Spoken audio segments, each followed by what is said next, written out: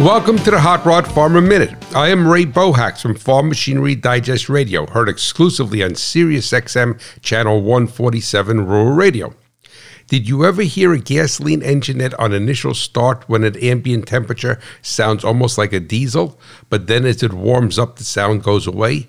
Then you experienced piston slap. Every engine is designed for a specific clearance between the piston and cylinder wall. It is the space between the piston skirt and cylinder wall. As the engine wears, this clearance increases and the piston rattles around on cold start. Once heat is built, the clearance tightens up and the noise either diminishes or goes away.